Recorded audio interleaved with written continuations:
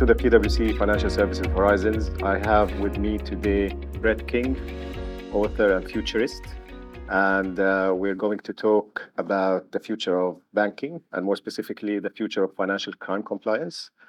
My name is Mahmoud Al-Salah. I'm a partner in PwC Financial Services, and we are delighted to have you with us, Brett. Okay, let me maybe just set the scene here about the three topics that are on my mind when it comes to financial crime compliance that are currently basically consuming most of our time in discussions with clients and in the market. Digital identity, certainly one of them, and I would like really to know the view of a futurist of how the future of onboarding and the future of KYC will look like, because this is definitely one of the biggest pain points for our clients.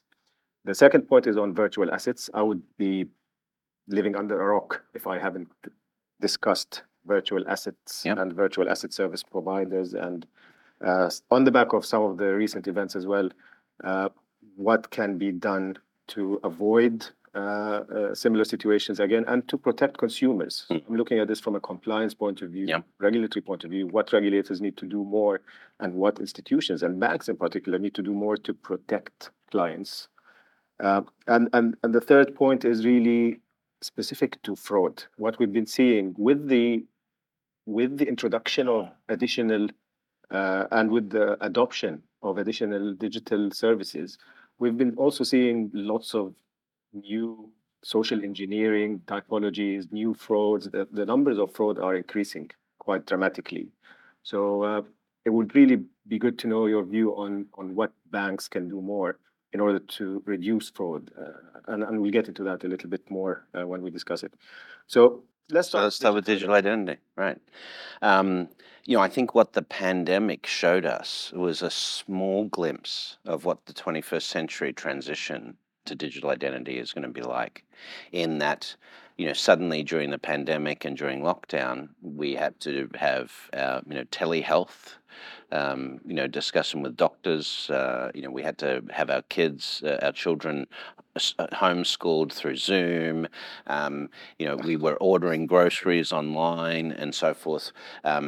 So this access to the digital services layer in the 21st century is dependent on good digital identity infrastructure.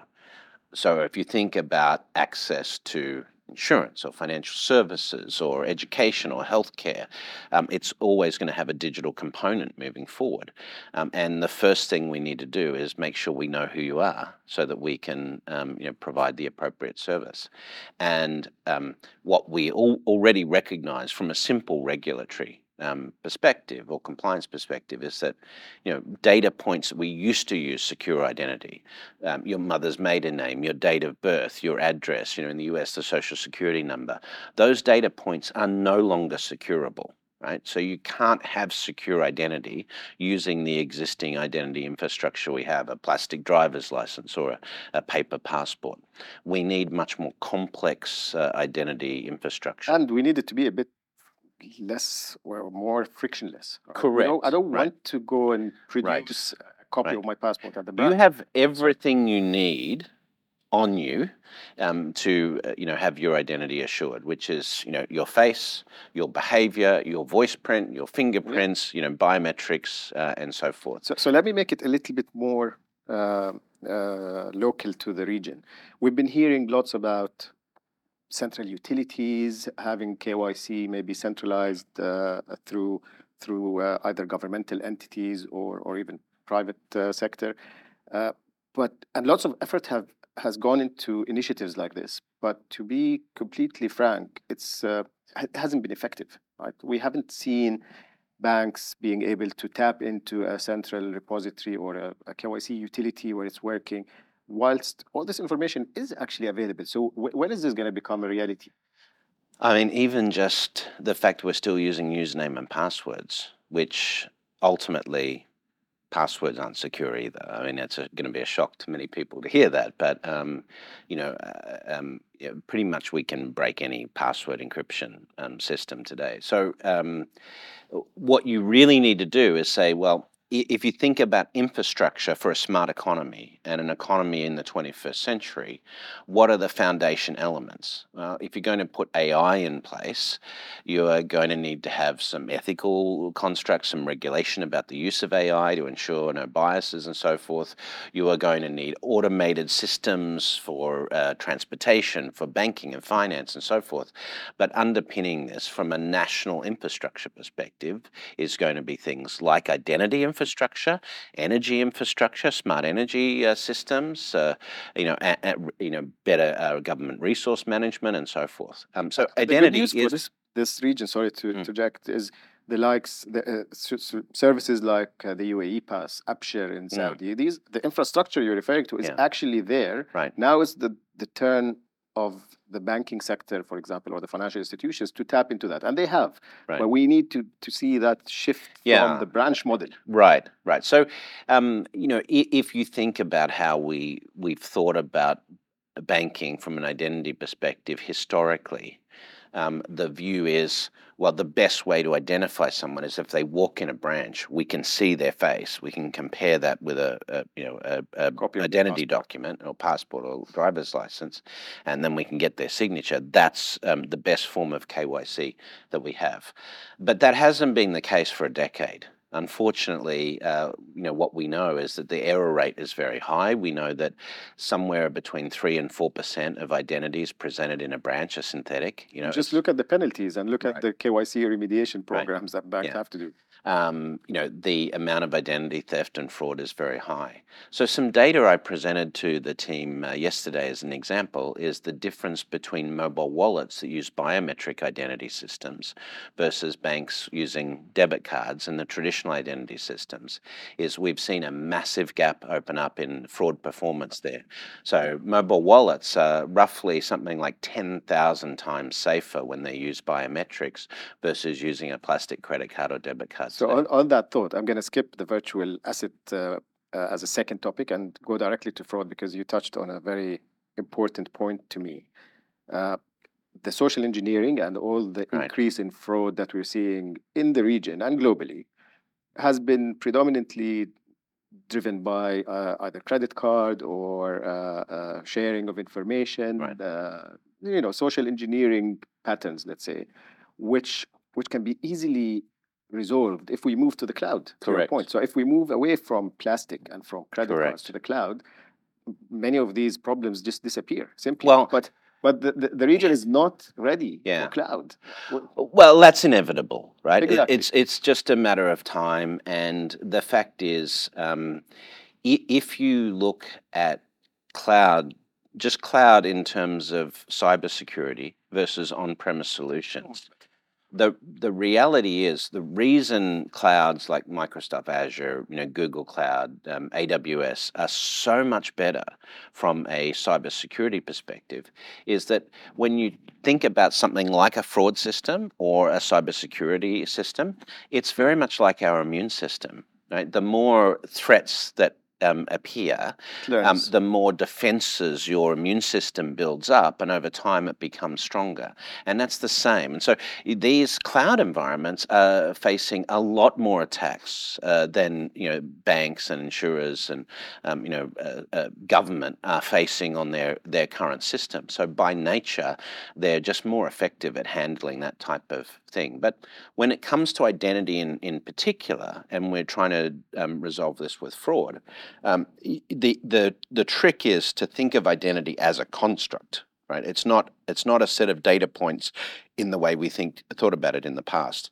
It's a construct based on your biometrics and your behavior, and by putting those two overlaid, you get something that is very, very difficult to spoof, or to copy. Because I might be able to hack a database and change your fingerprint or your voice print or something like that, but then being able to mimic your behavior in such a way that it lines up is very, very difficult.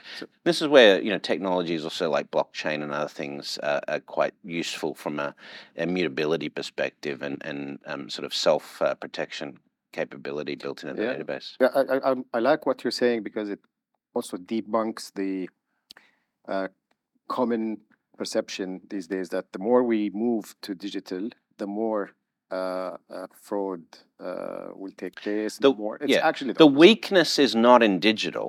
The weakness is in the traditional identity infrastructure. It's not robust enough to work in the digital space. You can't take the traditional control framework and apply it in a digital world. No. Yeah, you need to have the right. So if we look at the typical things we ask on a bank application form, we ask for to identify you, or what we call KYC, right? Know your customer. Like your date of birth, your mother's maiden name, your address. Most of that I can find out on the public web through social media and so forth. I didn't even need to hack a database for that, And then, of course, you've got the dark web and these data breaches with, lots of deep information available. So, as I said earlier, the data points that we think of to identify someone today are just no longer secure. Yeah, we've moved on. That's the key from those static data points. Yeah. If I move on to virtual assets, I just want to ask a very basic question, to be honest, to help me understand something. So we've been helping banks try to create the relevant or extend their frameworks to be able to service virtual asset service providers, to make sure that their financial crime controls are updated. But then, I mean, there is this perception that that crypto and that virtual assets are also a very important medium for money laundering. Right? Money launderers have been kind of using crypto, and you're hearing stories that it's not necessarily secure, or I don't know. Can you debunk that? Can you help me understand how blockchain is actually better, given the transparency and the traceability, to fight financial crime and money laundering in particular? No, today about 98% of all money laundering is cash.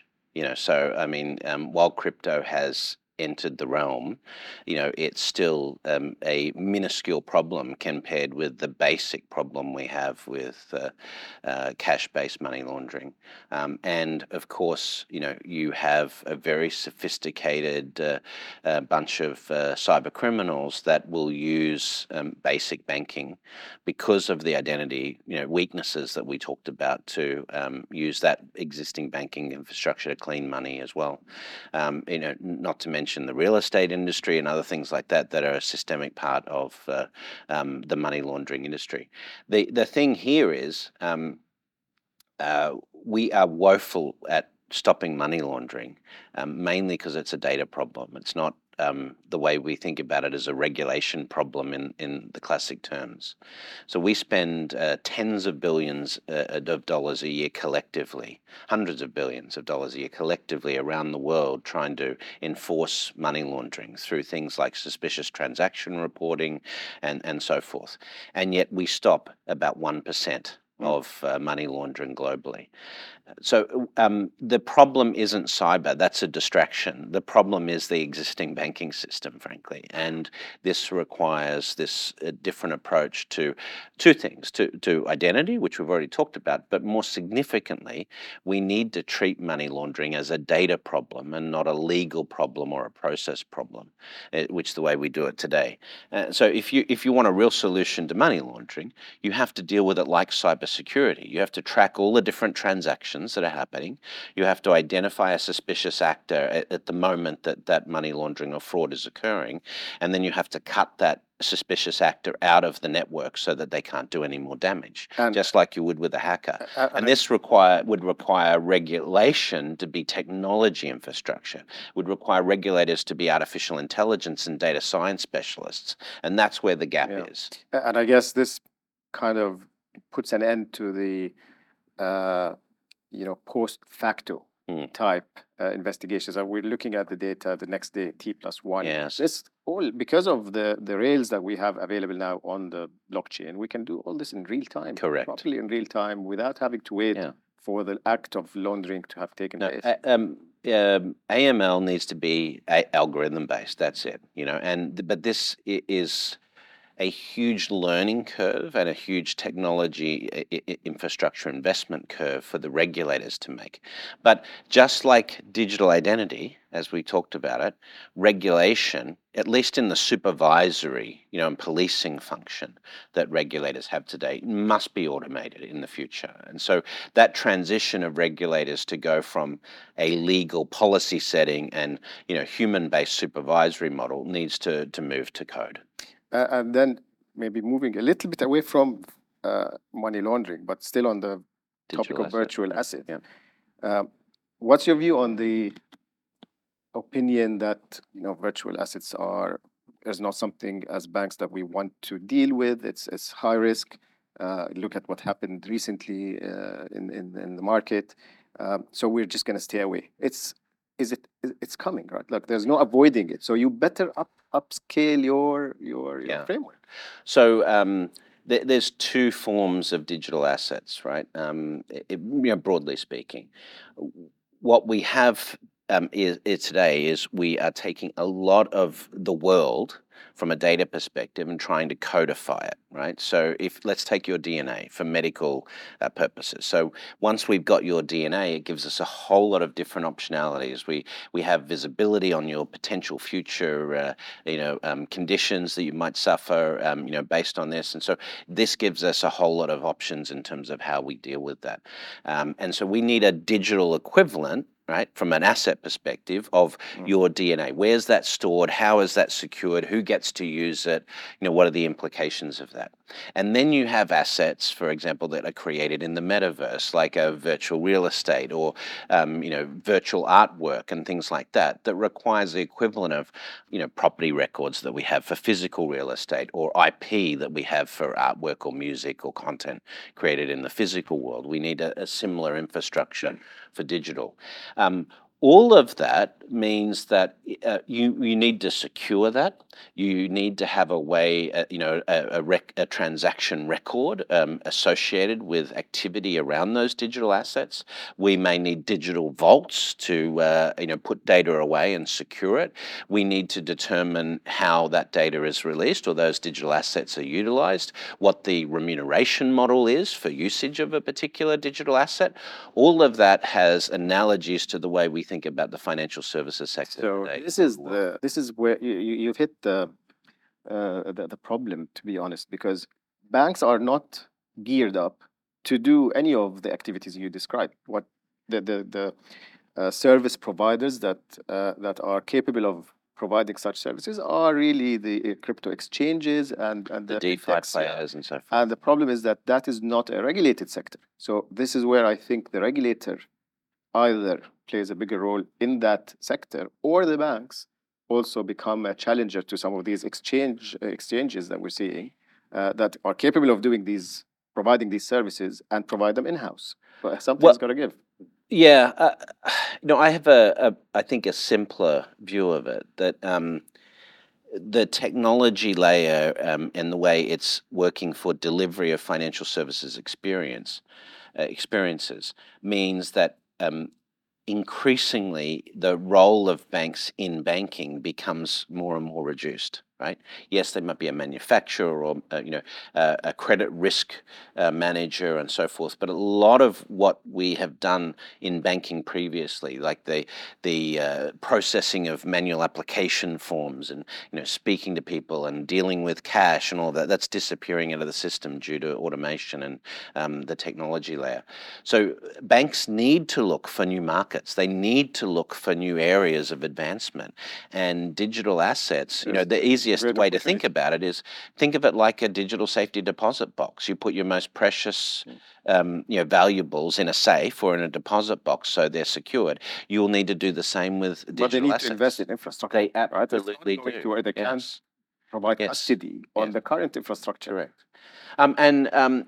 Crypto custody, despite everything that we've seen in the crypto market recently, is a big area for banks to invest in. That's even before we get into things like NFTs and digital assets in the metaverse sense. So there is a massive scope. And if banks were smart, they would say, you know what, a wallet or a value store that we have at the core of the banking system, while we've thought of value stores as a place to put money, what value stores are really a data storage,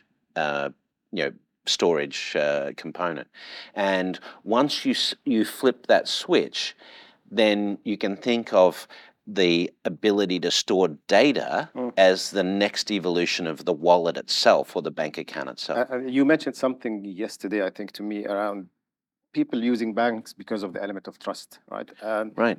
If banks get into this virtual asset custody, for example, services or any other, They are a trusted exotic, party. exactly. Yes. This increases the consumer protection and the trust in virtual assets, and as a result, I think it promotes virtual assets. Because for someone like me, for example, might be skeptical of going and, I don't know, opening an account with one of the exchanges that are currently available, right? But if my bank offers it, I'll feel more confident, more comfortable getting into, I don't know, crypto trading, right? So it's a great opportunity for banks to get into that business. Well, if you think about investments and the way we think about investments today, like if you have a private bank client, the private banker is there to manage all of your portfolio of investments.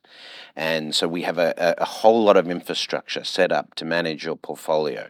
But right now, when we talk about a digital portfolio of assets or investments, right now it's the equivalent of you walking around with this wallet with $1 million in your pocket and no security to handle it, except a flimsy little password on the wallet, So the digital asset infrastructure from a trust and security perspective is quite immature, and we're leaving it to the decentralized sort of land of the wild west of crypto, and it's just not enough. It's a great opportunity for banks to absolutely massive opportunity. A new landscape.